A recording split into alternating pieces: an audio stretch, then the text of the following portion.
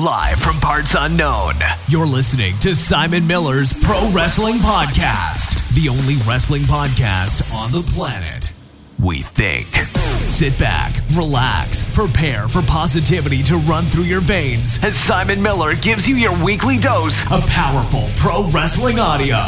It is Miller Time. Hello and welcome to Simon Miller's Pro Wrestling Podcast. My name is Simon Miller and you are listening to a Pro Wrestling Podcast. Now, if you haven't caught up with the episode earlier in the week, which is hilarious, I'm actually recording after the one I'm doing now because I'm backwards in the way I like to work. There is a bit of a change here on Simon Miller's Pro Wrestling Podcast. For starters, you'll see we have new artwork. We've updated that, and if we've got new artwork, it seems only right to shake up the format a bit as well. So, basically, the way it's going to work every week now is this. On Wednesday, you'll get your usual dose. Well, not this week, they're still coming. You'll get your well, it's up now anyway. You'll get your usual dose of Simon Miller's Pro Wrestling Podcast, where we'll look at everything that's happened over the last 7 days in wrestling. We'll talk about it, and we'll do the Q&A that you can ask a question to in the Facebook group, where you just search for Simon Miller's Pro Wrestling Podcast. And on the Friday, I'm going to get, as you know, I like to do one, a Patreon member. Again, that's patreon.com/Simon316 if you'd like to contribute. And that way, it just gives us an amount of time to chat, go on tangents, and just see what's going to happen. And I feel like there's been so many conversations I've started recently where we've had to veer off course, and we kind of lose the flow. So I'm very proud to say the first person, my guinea pig as I called him, to come on this is my man Michael, who right now it's about 8 o'clock in America, I believe. How you doing, man? You all right? I'm great, man. It's great to hear from you. And you, dude. Right, so for starters, I want to thank you for getting up at the crack of dawn to come on. I mean, that's nice to begin with. I'm actually, I've gotten ready for work, so after this, I'll head over to work. So this worked out great. Well, there you go. Where are you based, man? I'm in San Francisco. Right, look at that. See, isn't the modern world just incredible? The things that we can do, it just blows my mind. Right, so let's do what we always do, because, again, this is the kind of stuff I'm interested in. This is the kind of stuff I want, because everybody has a different tale. Everybody has a different story. How'd you get into wrestling? You know, to the point where, you know, you're obviously very entrenched in it and you're listening to some dude's podcast millions of miles across the pond.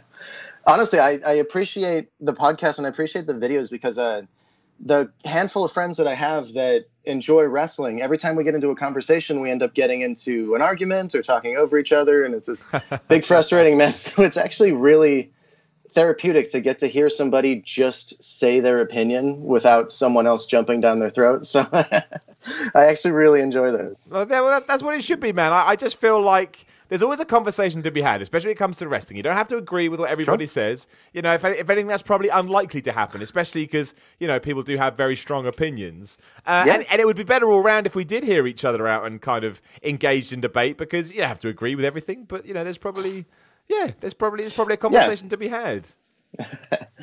Well, and so back to your question, I'm sorry. I guess I started my abuela always had lucha on in the background when I was young on Sundays. So that was my introduction to pro wrestling. And with that, there was, especially this was the late 80s, lucha, we were based in LA at the time, there wasn't a lot of promos. There weren't a lot of characters. It was pretty much just watching two people perform. You're watching the athleticism aspect of it less than the storyline. Yeah. Right. So when I first got into American wrestling, I was so confused. I really didn't know how to take it. Especially somebody like Stone Cold Steve Austin. I felt like he's probably the same person when he goes home. So am I meant to think that he is a real person, or is he performing? It was things like that. And then I was especially confused by Kane. I didn't know what to do with something like that.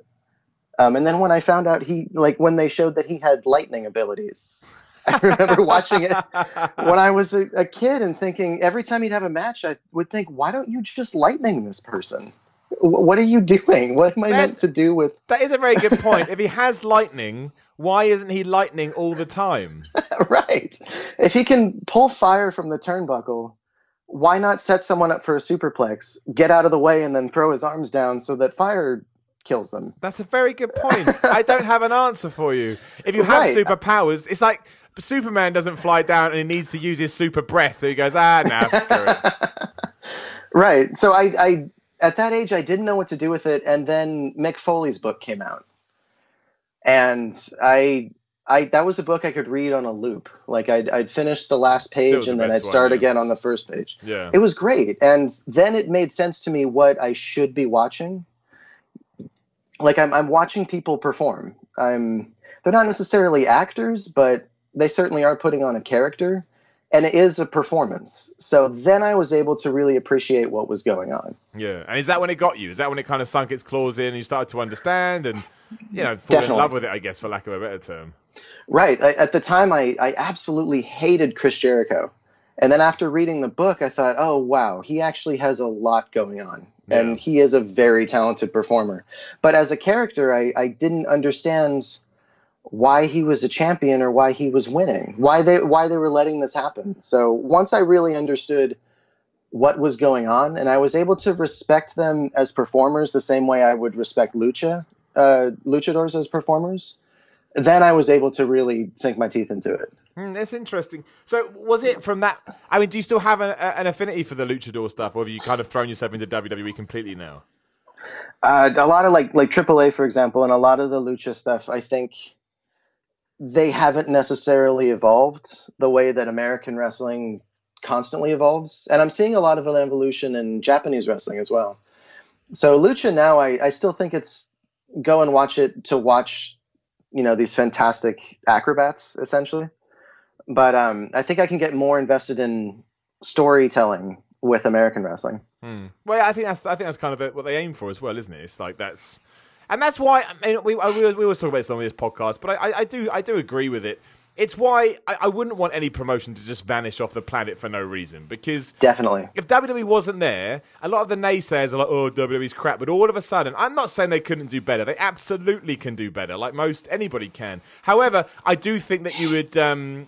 You'd notice this big hole in professional wrestling. I do think it would have a knock-on effect, which is why right now I think wrestling's in the best place it's been for years. Because WWE Absolutely. is this, financial juggernaut. They're going to be fine. But, they're still having their feathers ruffled by the likes of Ring of Honor and New Japan and everything going on with All In, this Madison Square Garden show getting sold out that apparently, it's an incredible time and it's really, really interesting. And really, I don't know if you watched any WCW. We'll talk about that in a minute. But it kind of feels like we'll never get back to the degree it was then. But it does feel like, at least the atmosphere or the competition that WCW posed is finally coming back round. Kind of. I've actually felt similarly. I'm watching WWE, especially signing everybody, and thinking that's kind of a Bischoff move. Yeah. You've got the money, you've got the exposure. Just get them on contract for the sake of getting them on contracts, and then they're not a threat anymore. And I don't want to think that, and I think that everything happening with the UK Championship is counter to that, because it seems like Triple H specifically is really, really pushing to have other promotions be successful so that the whole landscape can be successful.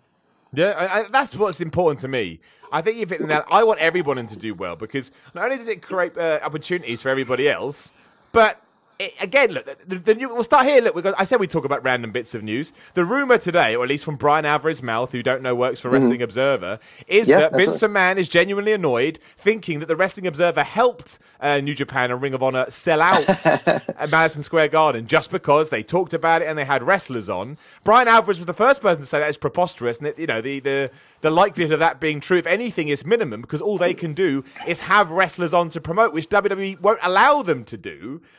But I think that kind of attitude shows that Vince McMahon and the WWE's backs are up just a little bit. Like, it's not going to affect them like WCW used to do again, but it has, annoyed them enough to where like, oh shit, we this isn't good. Madison Square Garden just got sold out by let's call it how else it a tiny company. WWE hasn't sold at Madison Square Garden in a long time. They do well there, but they haven't sold it out at all. So I think this is great. Let's go to war. Let's piss everybody off. That's when it gets fun again.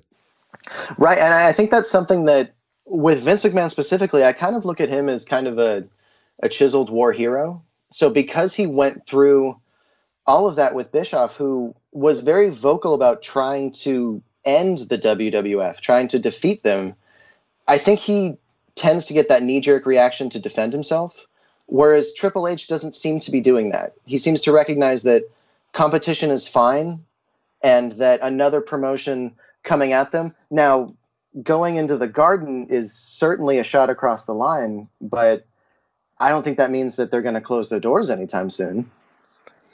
Well, no. I don't think. I think they're just too big. I think they're just too big for Certainly. it to become a problem. But I like that they're upset about it. I think that I think there's something in that, and I got no problem with that. No problem with that whatsoever. So I mean, how far back did your wrestling love go? I mean, did you used to watch WCW and stuff like that, or how did you sort of divide your time? Ironically, most of the kids at my school were WCW fans, and I tried it once. I watched like an episode drugs. of Nitro.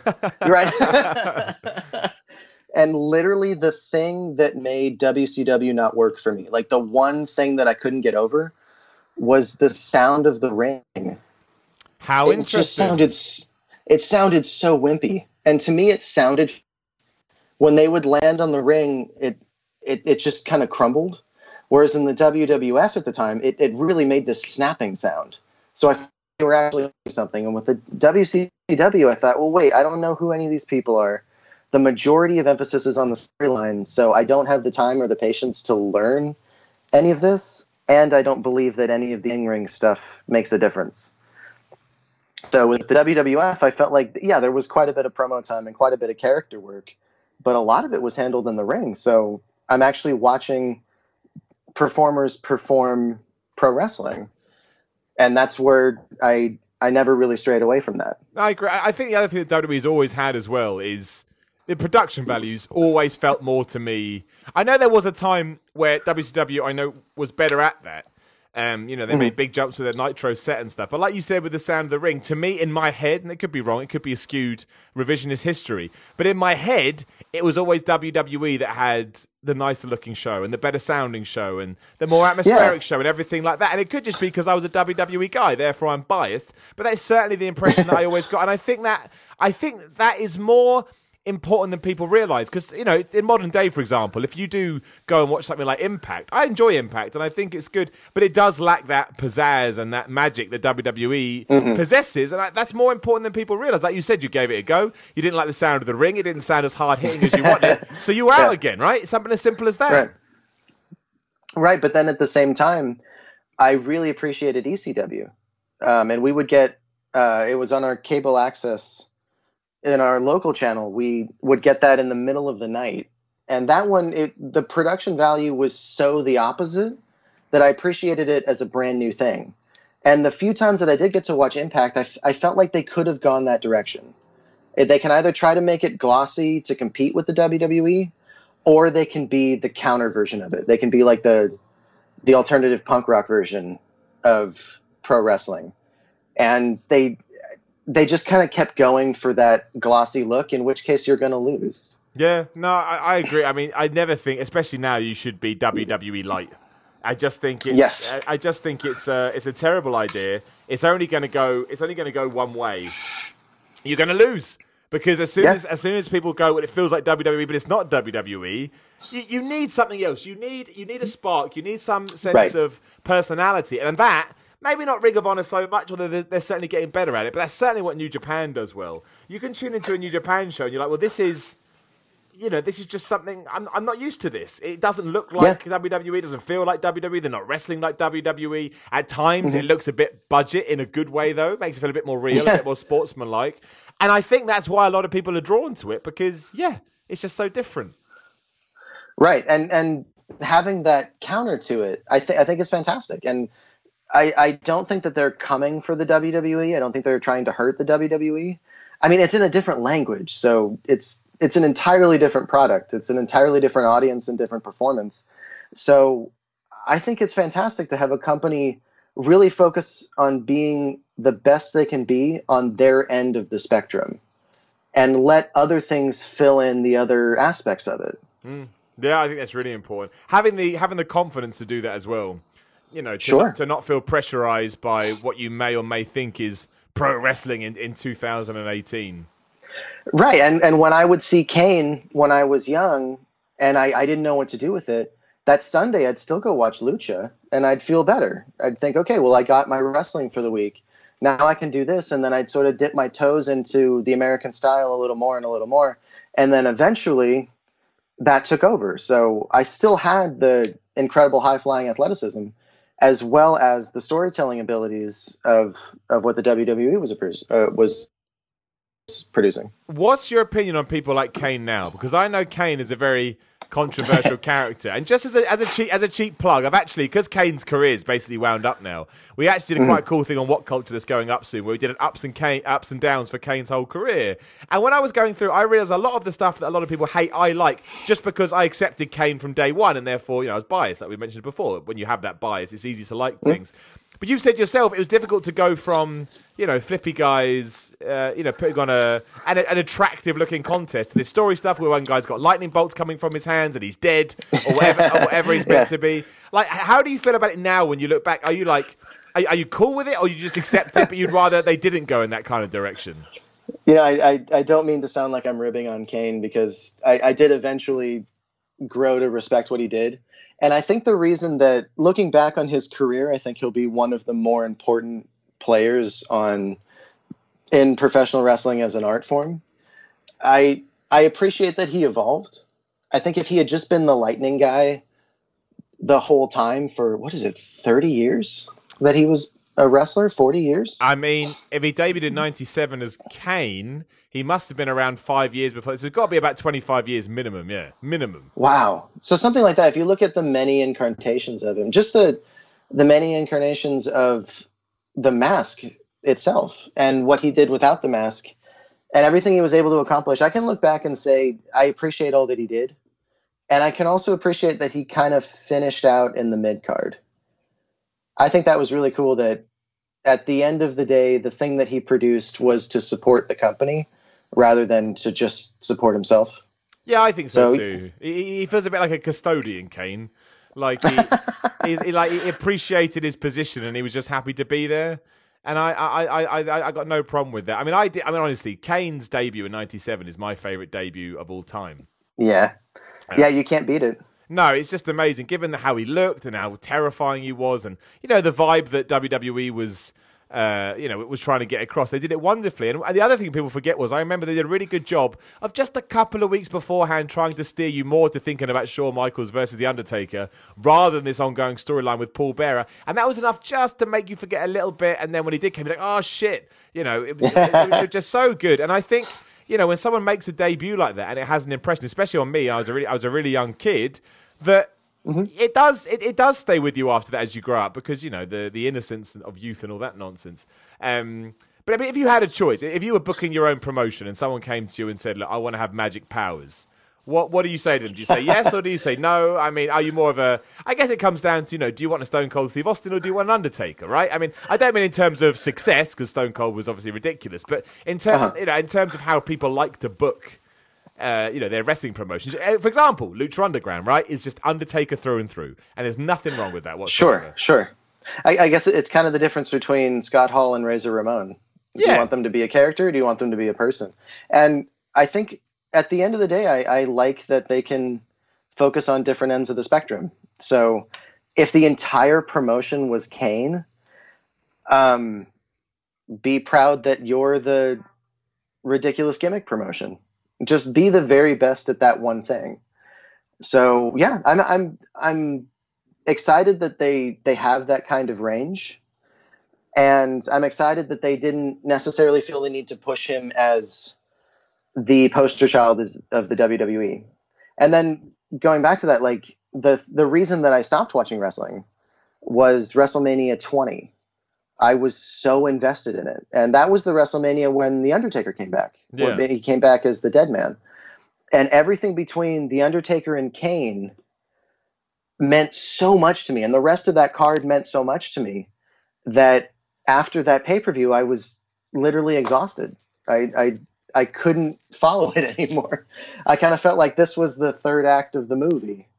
And they did it. And now I don't want to stick around to see what happens after the movie. I just want that to be good enough. How long did you go away for? I popped back in 2008, 2010. Wow, so quite a break.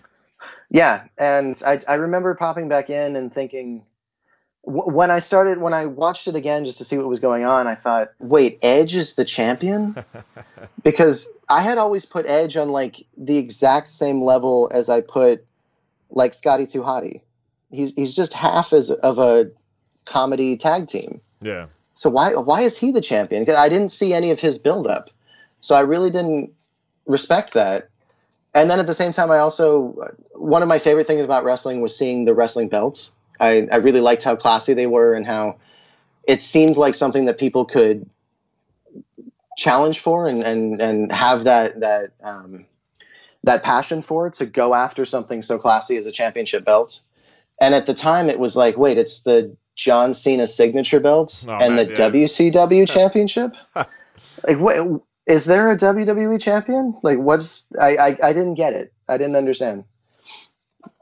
I think it was just a weird time, wasn't it? I mean, everything after the Attitude Era, I know this is quite a way afterwards, but everything after the Attitude Era, there was a lot of good stuff in there. There was a lot of bad stuff in there. But WWE didn't really sort of, fall into a flow. I'm not saying it was a good flow, but I mean a flow where they stopped trying to, surprise you, or it didn't really have a focus until they went PG and kind of decided, okay, this is what we're doing now. And again, there were still bad bits there, but that's when the product kind of felt like it had fallen back into a pattern. I don't mean that in a bad way. It was that weird time where it was, especially if you took a break then, because so much changed in that period of time, and all these big stars, then proper huge stars, kind of fell by the wayside and went away to do their own thing.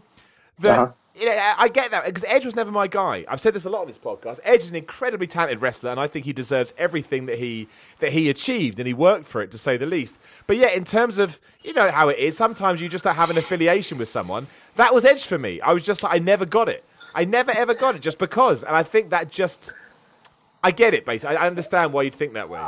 I was the exact same way, and I think it may have gone back to when he first debuted and I first saw him. I thought, wait, his partner is a vampire? Am I supposed to believe? What am I watching? I really enjoy all your problems with wrestling come from these like superheroes that you have to fall into. And then, wait, is Edge a vampire? Why wouldn't Gangrel turn Edge into a vampire? Why wouldn't they bite each other? So it all came from that. Is one of these days we're going to find out that Edge was a vampire the whole time, and then what am I supposed to do with that? I know. That's what I mean. It's that kind of that weird crossover segue period where I don't know. It was just bizarre. But so when you did come back to it and you see Edge as the champion, do you hang around? Like, who is it that makes you go, actually no, I will stick. I will come back to wrestling now. I actually didn't stick around for that time period, and I think it was because I felt the same way, that about half the locker room were Attitude Era guys, which the Attitude Era cannot exist in a PG universe, and then the other half were trying to build up PG guys. So it was I felt like we were respecting the Attitude guys by default and weren't necessarily giving the PG guys the same opportunity. So it's just two different flavors in the same mix. And I don't think they quite worked. They put everything behind John Cena because he was the one PG guy that made sense. But yet, if you're still getting this pullback from Chris Jericho and from Kane, it's like I think they need to do one or the other. So after the PG era, I guess you would call that, concluded, I felt like that was about the time that the network came out. And that's when I really came back full force, I think. For your nostalgia kick? Absolutely. And when I was growing up, we didn't have a lot of money, so I couldn't get pay-per-views. The only two that I saw were at my buddy's house, and it was the Royal Rumble 2004 and then WrestleMania 20. So getting to see the network and actually seeing the pay-per-views going, oh my God, I remember watching the Raw after that pay-per-view and being so excited for what had happened. Now I get to actually watch it again. And then it gave me a huge respect for a wrestler like Chris Jericho, because I felt like on TV he would cheat a lot and he would talk a lot and he wouldn't really do much, so I didn't really understand him as a performer. And he would really pull out the big guns on pay-per-views. So I got to see him actually work, and damn, that guy, yeah, he definitely knows what he's doing. And that was it. And that was that. Then you were like, right, I'm back. But was there anybody else? Because I think most people, when they come back, they need a couple of people who you look forward to seeing, right? Usually one on Raw, one on SmackDown, just because, for better or worse, we've had this split more often than we haven't. And I forgot mine. I took a break, and I can't remember who it was when I came back. All of a sudden, I was like, oh, just because I think I've watched too much wrestling now, my brain is just almost like immune to it. But I always think, that there is somebody that, and I think that's why some people don't come back as well, going the other sense. If you don't have the magic of a Stone Cold Steve Austin, a Rock, or whoever becomes that person that makes you want to shoot, I know this is just about star power, but was there a couple of dudes, or you just thought, excellent, wrestling's fun to watch? I think so. Like, I think when I popped back in was when Brock Lesnar was wrestling Dean Ambrose. I think it was a SummerSlam a few years ago.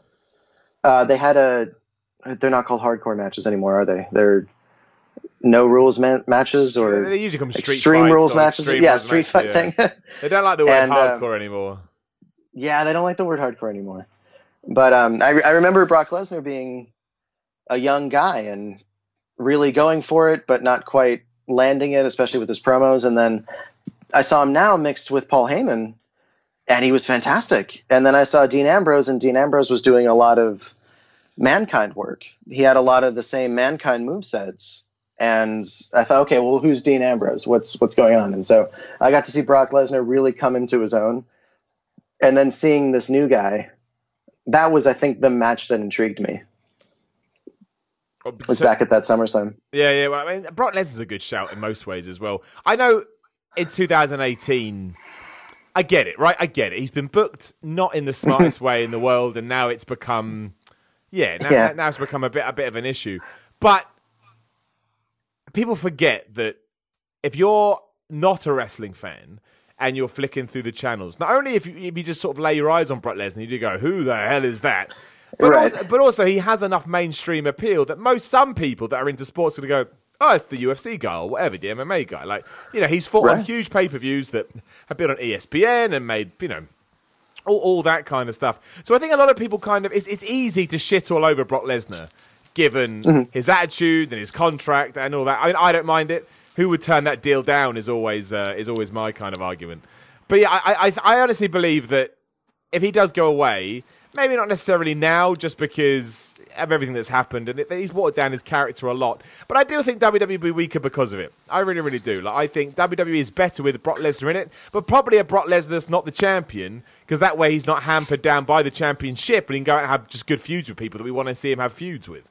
This last year, his title reign, I like it on paper. I kind of looked at Brock Lesnar the same way that you look at Bowser in Mario.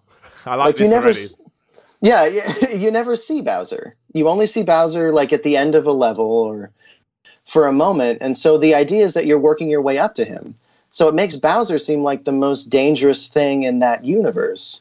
So the idea that Brock Lesnar is the boss at the end of the level, I thought that worked, especially because their main event scene is so oversaturated. Have them compete for a shot at the boss versus having them compete for the title on half of the brand. So on Raw and then on SmackDown, they can have their title be on TV more often. So I thought, especially to do that for 1 year, that worked. And now that we're going past the year, it's kind of worn out its welcome a little bit. I think at this point we want to see the boss, and we want to fight the boss, and we want to defeat the boss. I think that's the problem with the whole Roman Reigns thing, which is why, I mean, it transitions nicely into SummerSlam. I mean, that's why I've said this. I've oversaid this now, but it's true. It's why at SummerSlam, I just think Roman Reigns has got to win. I think we've got to just draw a line under it. Like, just having the Universal Championship back on, a regular, or having it regularly on TV is going to make the world of difference. That's why I don't even care that it's Roman. I understand that there's problems, blah blah blah, whatever. I don't care. I think it needs to happen just for the sake of just making Raw feel a bit more interesting than it already is. And if it doesn't happen, because there's now rumours going around, as it always is, that maybe Lesnar's staying with WWE, that's fine, but you have to segue Roman off into something else, because you can't keep telling the story that he's a worthy contender if he loses again. Eventually, that it's boy who cries wolf. I can even now, I would say you're on the precipice of going too far, but I can still accept it as for what it is. But yeah, that's my thing. I think Brock Lesnar should go away, even if he does want to come back. I think it's only going to refresh and help his character. And I think finally WWE can have Roman Reigns as their champion, which they've wanted since day one. And then just see what happens. He gets booed. He gets booed. Who cares at this point? He's getting booed anyway. Right, and that's where I think the company is in such an interesting spot, because all of the Attitude Era kids are now adults, and adults can voice their opinion a lot louder than kids can. So my opinion of Roman Reigns is so different than the person that he's catering towards. Like, he's meant for kids. Every time I see him cock his fist, I think that's the lamest, stupidest thing I've ever seen. But if I was 10 years old, I bet that would be so cool. Yeah. No, it's true. Right. I'm here in San Francisco, I work for Lucasfilm. I'm an editor. And there you go. We're seeing, just drop that in there. Amazing. well, no, well, besides that, like, the thing that we've been seeing this whole time is that with Star Wars stuff, it's geared towards kids, but the adult audience is very vocal online and on blogs and on podcasts and stuff. So who is this meant for? And that's something that I'm excited about for the WWE, is that it does have this big range of an audience, but the adult audience is so vocal. I think we forget about, this is really kind of geared towards the kids.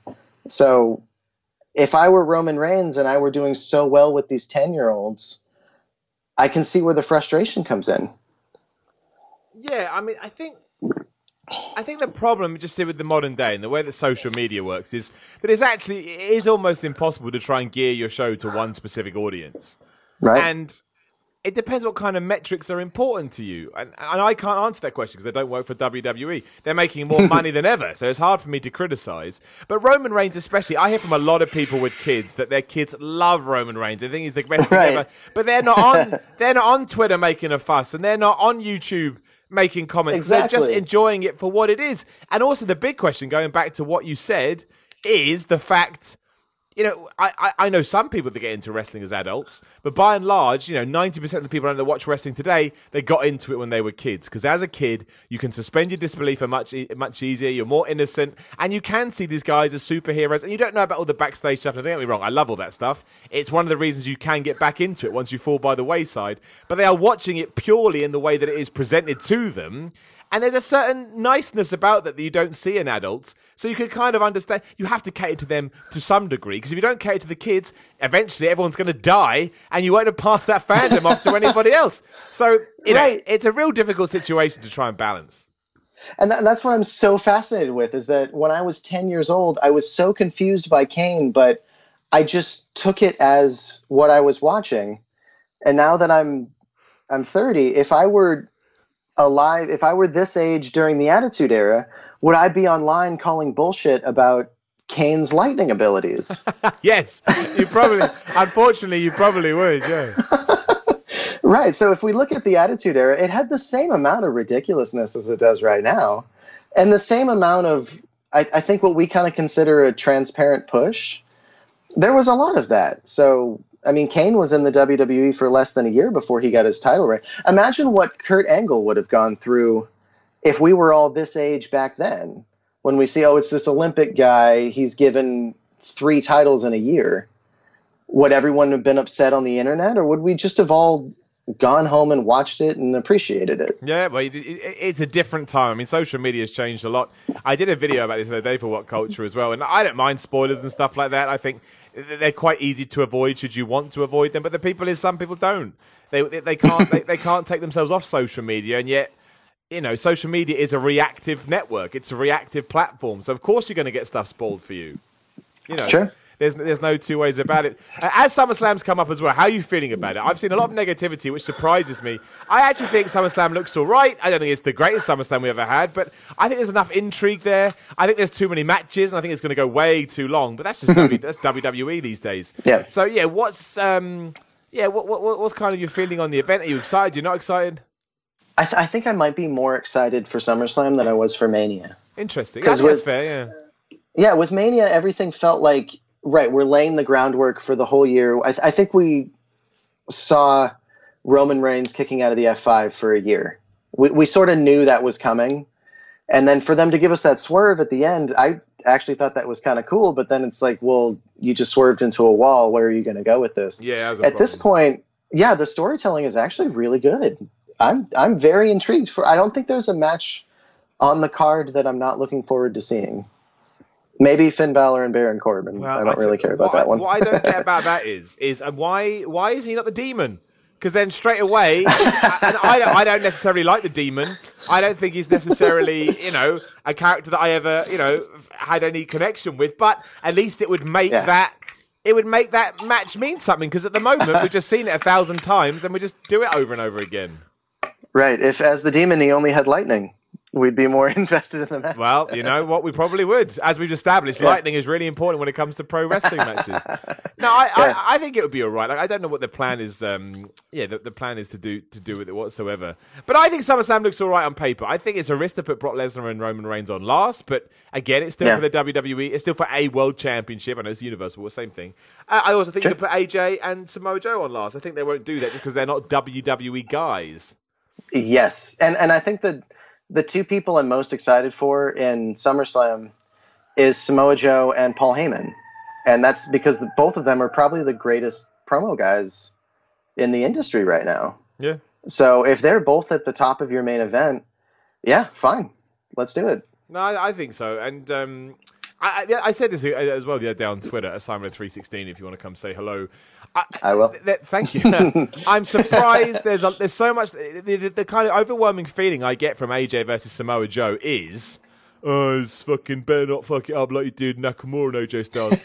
And I'm like, should we not be focusing on the fact that 10 years ago they were in a relatively decent TNA, but still, they were never pegged for WWE success because that wasn't the wrestling industry that we had at our disposal. Now, on the second biggest show in WWE, we're getting them, not only they're having a match, they're having a match for the world title. This coming off 4 months when AJ Styles did the same thing with Shinsuke Nakamura at WrestleMania. To me, sometimes, okay, did it live up to expectations? Probably not. But I think sometimes you just have to be happy with what you've got. Otherwise, where does it end? Right. I kind of feel like sometimes I see Roman Reigns as the company champion and AJ Styles as the wrestling champion. Yeah, I do too, yeah. Yeah, so Styles and Samoa Joe, that's going to be a great wrestling match. So regardless of what they have going into it, which they have, laid down a lot of groundwork going into it, I want to watch them physically wrestle each other. That sounds like a good match. Who do you think is going to win? If you had to pick one, who walks away with the WWE Championship? I think that AJ won't get hurt by losing it. And I feel like SummerSlam could use a good shot in the arm. So sure, put it on Samoa Joe. I mean, physically, I think he could win it. Like, both of their styles against each other. He's definitely a contender. And then putting it on him, if he's one of my two favorite promo guys, then yeah, I'd be happy seeing him take it. I think so. I think you hit it nail on the head that AJ can lose it. It's not, I want Samoa Joe to win it because I think he deserves it, but, it's not even just that. It's more that AJ can lose it and it won't make a difference because he's AJ Styles and he's over like nobody's business. He's a proper star. He's a true babyface, which means he can go back to sort of the chase, for lack of a better term, and no one's going to mind that. No one's going to mind watching that because we're all behind him no matter what he does. Yeah. I think it'll bring some excitement back to the WWE SmackDown Championship too, because lately it's been him on the pre-show.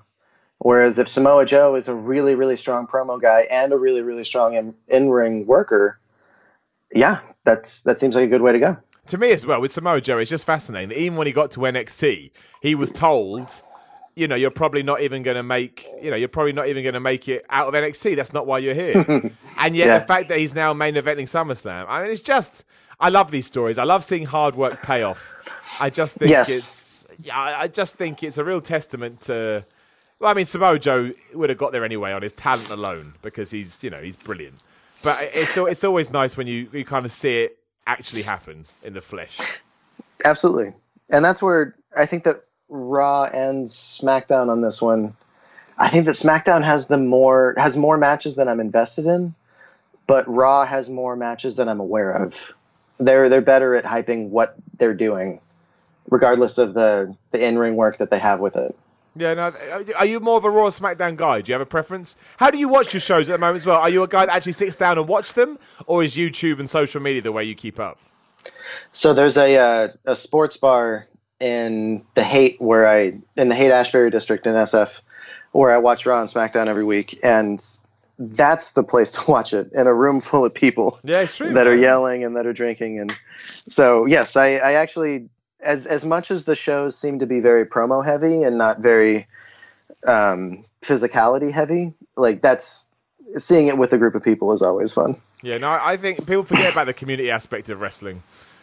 You know, it's so easy to get critical and moan about it when there's nothing wrong with doing this. I do it too, but it's easier to do that when you are in your house by yourself and moaning and complaining and, you know. Or you're in your house on Twitter and moaning and complaining. Exactly, to everyone because else. There's no one to stop you, right?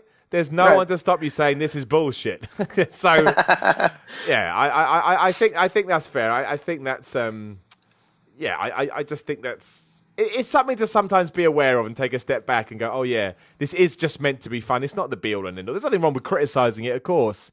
But yeah, sometimes I do think it gets lost a little bit. Sure. And I feel like we spend more time focused on where something's going versus where something is. Yes. Oh, absolutely. Or what it could be. Exactly. Rather than just accept it from where we are. I think that's especially true. So, I mean, sure. just to kind of do some more generic sort of chats and see where we get to. Favorite wrestler of all time? All time, I think I'd say Mankind, just because of his book. Mick Foley or Mankind? Because there is a difference. There is a difference. Yeah, I'll say Mick Foley, because I actually really appreciated the way that he could segue in between characters. Yeah. And that one Royal Rumble where all three characters made an appearance, that was just the coolest thing in the world. Even though he didn't really do much in the ring, he was more a defensive guy. I liked how much character work he had and how it was believable that he could segue between the three of them. It was special, Mick Foley. Like, in a way, I'm not saying it's bad, but in a way it's, I don't want to say sad, but it's not, but you know, he's remembered for his crazy bumps, because of course he is. Like, how else could he be remembered for anything else? But there was more to him than that. Like, it's difficult to be that likable. That's a really, especially today, you know, that's something that everybody struggles with if you're a babyface, is how do I get everybody to love me, for lack of a better term? And, you know, he was able to do that almost effortlessly. Right. And I think that when I was watching American wrestling, the one moment that made me think, okay, I think I want to switch from Lucha to American and switch my focus on that, was the night he won the championship. And it wasn't just because he won it, but we had been waiting for DX versus the Corporation for quite a while. And that was the first time that shot would happen. Was when, I think it was Ken Shamrock came in and hit Mankind with the chair. And then Billy Gunn flew through the ring and tackled him outside of it. That was like, oh, this is a huge crescendo to this story, that DX is actually wrestling the Corporation. And then when Stone Cold's music hit, that was, man, I think, what everyone remembers from that. That is one of the best that pop. Oh, my God. If you've never seen that pop, everyone go. It's on YouTube. Go and watch that pop of Stone Cold Steve Austin coming out to hit The Rock with a chair. Fucking hell. It's amazing. Absolutely. And that was the Attitude Era, was that this is the biggest night, well, arguably the biggest night in Mankind's career. And two other huge things happened in that. So there were three storylines that had their crescendo in one night. So something like that, where he wasn't just the main character of the story, he was a supporting player, and everything else was benefiting from it.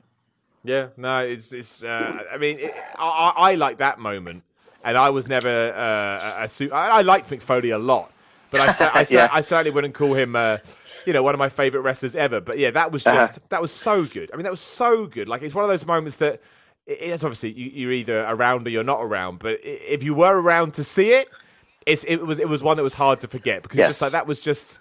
I hate this. I'm going to sound like the most cliched wrestling fan ever, so I apologize. But this is how it felt. The motherfucker deserved it, because he'd been through he'd been through so much. You're like, yes, damn right, Mick Foley wins a belt after everything he's done. And it was just, oh man, I think that's fair. So following on from that, what's your favorite match ever? I mean, I say no one's got one, but just one that springs to mind. I'm not going to say the Hell in the Cell. even though that's the truth. I like that match, man. Like, it's difficult to watch, but it's brilliant. It just is. It's brilliant. I feel like when people think about that match too, they don't think about what happened after he went through the cage. Oh no, there's a good match after that. So to think that those two giant spots and then there's a good wrestling match, wow. But I think that maybe the main event of WrestleMania 20, which was Triple H and Shawn Michaels, which was such a great feud going into it. Their street fight at SummerSlam, that's crescendo.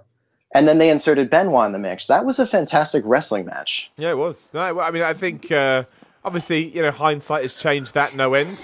I know. But hey, look, it was what it was at the time, and it was it was a moment for many people that had seen.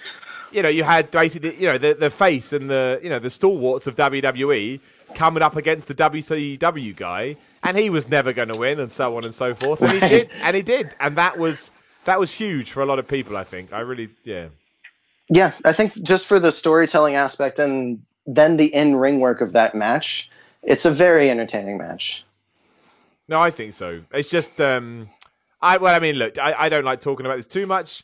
I don't watch those matches anymore. I just don't. I made the decision long ago that, I don't. I can't separate the two, and nor do I want to separate the two. Right. So that. And I hear that. Yeah, and I it's just not a thing. I just don't think. I get it. I get it, but that's just how I see the situation. So, yeah. What was the other thing that I wanted to mention before we started wrapping this up? New Japan G1 Climax just finished. Is that something? Have you been watching it? Do you keep up with it? Do you, I'm always intrigued because New Japan gets bigger by the day, and eventually, I think it's going to get to a stage where more people within this community that we've got are watching it than not. I know loads of people now. That's what they watch. That's just what they watch. They don't care about anything else. They just watch New Japan.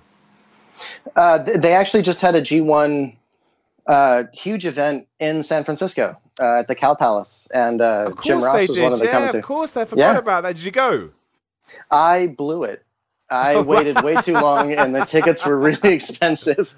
But two of my friends went, and they were pretty merciless in sending me videos of everything I was missing. So I felt like I got to see a lot of it. No, that's good. Yeah, there's a moment, I don't know if it's on YouTube or anything, but I guess Kenny Omega superplexes Cody Rhodes off of a ladder into the ring. Of course he did. And everyone's chanting, "Please don't die." That sounds like a great afternoon to me. Yes, that sounds like a lot of fun. Damn right it does. So for something like that, if this is a Japanese promotion in a different language, in a different culture, and they can come to the United States and sell out a big venue like that, yeah, that's definitely something to take notice of. I think so. Did you watch any of the G1 Climax? I can only see it on YouTube. Yeah. I've actually been to the New Japan website to see what's happening with the network, and it's difficult to navigate. So I haven't gotten the network. Dude, that's the problem, man. And also time. Yeah. There is a lot going on these days, and trying to keep up with all of that is not easy by any stretch of the imagination. Mm-hmm. But I think that with the Wrestling Observer and whatnot, and then with social media as it is, I feel pretty clued in on what's happening, even though that's not on my forefront. So I'm excited to see where Kenny Omega is going, and I hope that he doesn't come to the WWE anytime soon. Me too. I totally agree. I don't think right now there's more fun things happening by being outside of it than being in it. That's how I feel. And that's a huge thing to say coming from the war zone of the Attitude Era, where you hope that one comes out victorious at the end of it. Yeah. I know Kenny Omega from highlight reels, and I know him from YouTube, and I think he's doing great. I don't need to see him on my programming because I want to see him be successful elsewhere. I agree. And then eventually show up in something that I'll see. Exactly. That's the best way to do it. Wait as long as you need to, and then make a decision. There's no rush. Yes. That's how I say. Absolutely. Okay. Well, on that note, we will bring this I guess, this special new episode to a close. I don't know what to call it. Again, just to reiterate how the schedule now works, I know this is all going to be different this week, but I've been sorting it out. Wednesday, you'll get Simon's Pro Wrestling Podcast. We'll talk about the news and we'll do the Q&A. And then usually on a Friday or around that time, we will get a Patreon member on to just chat about the world of wrestling. To me, this was awesome. We just had an open forum to talk wrestling, and look where we ended up. Talking about Kenny Omega potentially going to the WWE. So, and Kane with Lightning. I do. It may not have happened otherwise. It may not have happened. I want to talk about Kane and Lightning. I love Kane. Well, dude, I want to thank you again so much for the support and for giving me your time. I really do appreciate it. It means a lot to me. Hey, thank you so much, brother. This was great. It was great. And again, patreon.com/Simon316. All of that supports, all my work. All my personal work, and it means the world to me anytime somebody comes and helps me out. Basically, that's what it's all about. Especially at the moment, I've got no arm, got no stupid right arm. I'm turning work down left, right, and centre because I can't hold anything. So right now, the Patreon is even more important to me than it was anyway. It is already quite high up that list. So you head over there. I'm on Twitter at Simon316, Instagram. Michael, you got anything you want to promote or pimp or put out there? Everything you just said, I want to re-promote. So, yes, follow the Patreon, support Simon's big in-ring comeback, and I look forward to the future. That's very kind, man. You're a good dude. And as always, if you are on iTunes, give us 5 stars, give us a review, and also on YouTube at youtube.com/The Miller Report Rules. But anyway, let me know about the new logo. Let me know if you like it, all that stuff. All constructive feedback is welcome. But either way, I will talk to you again next week.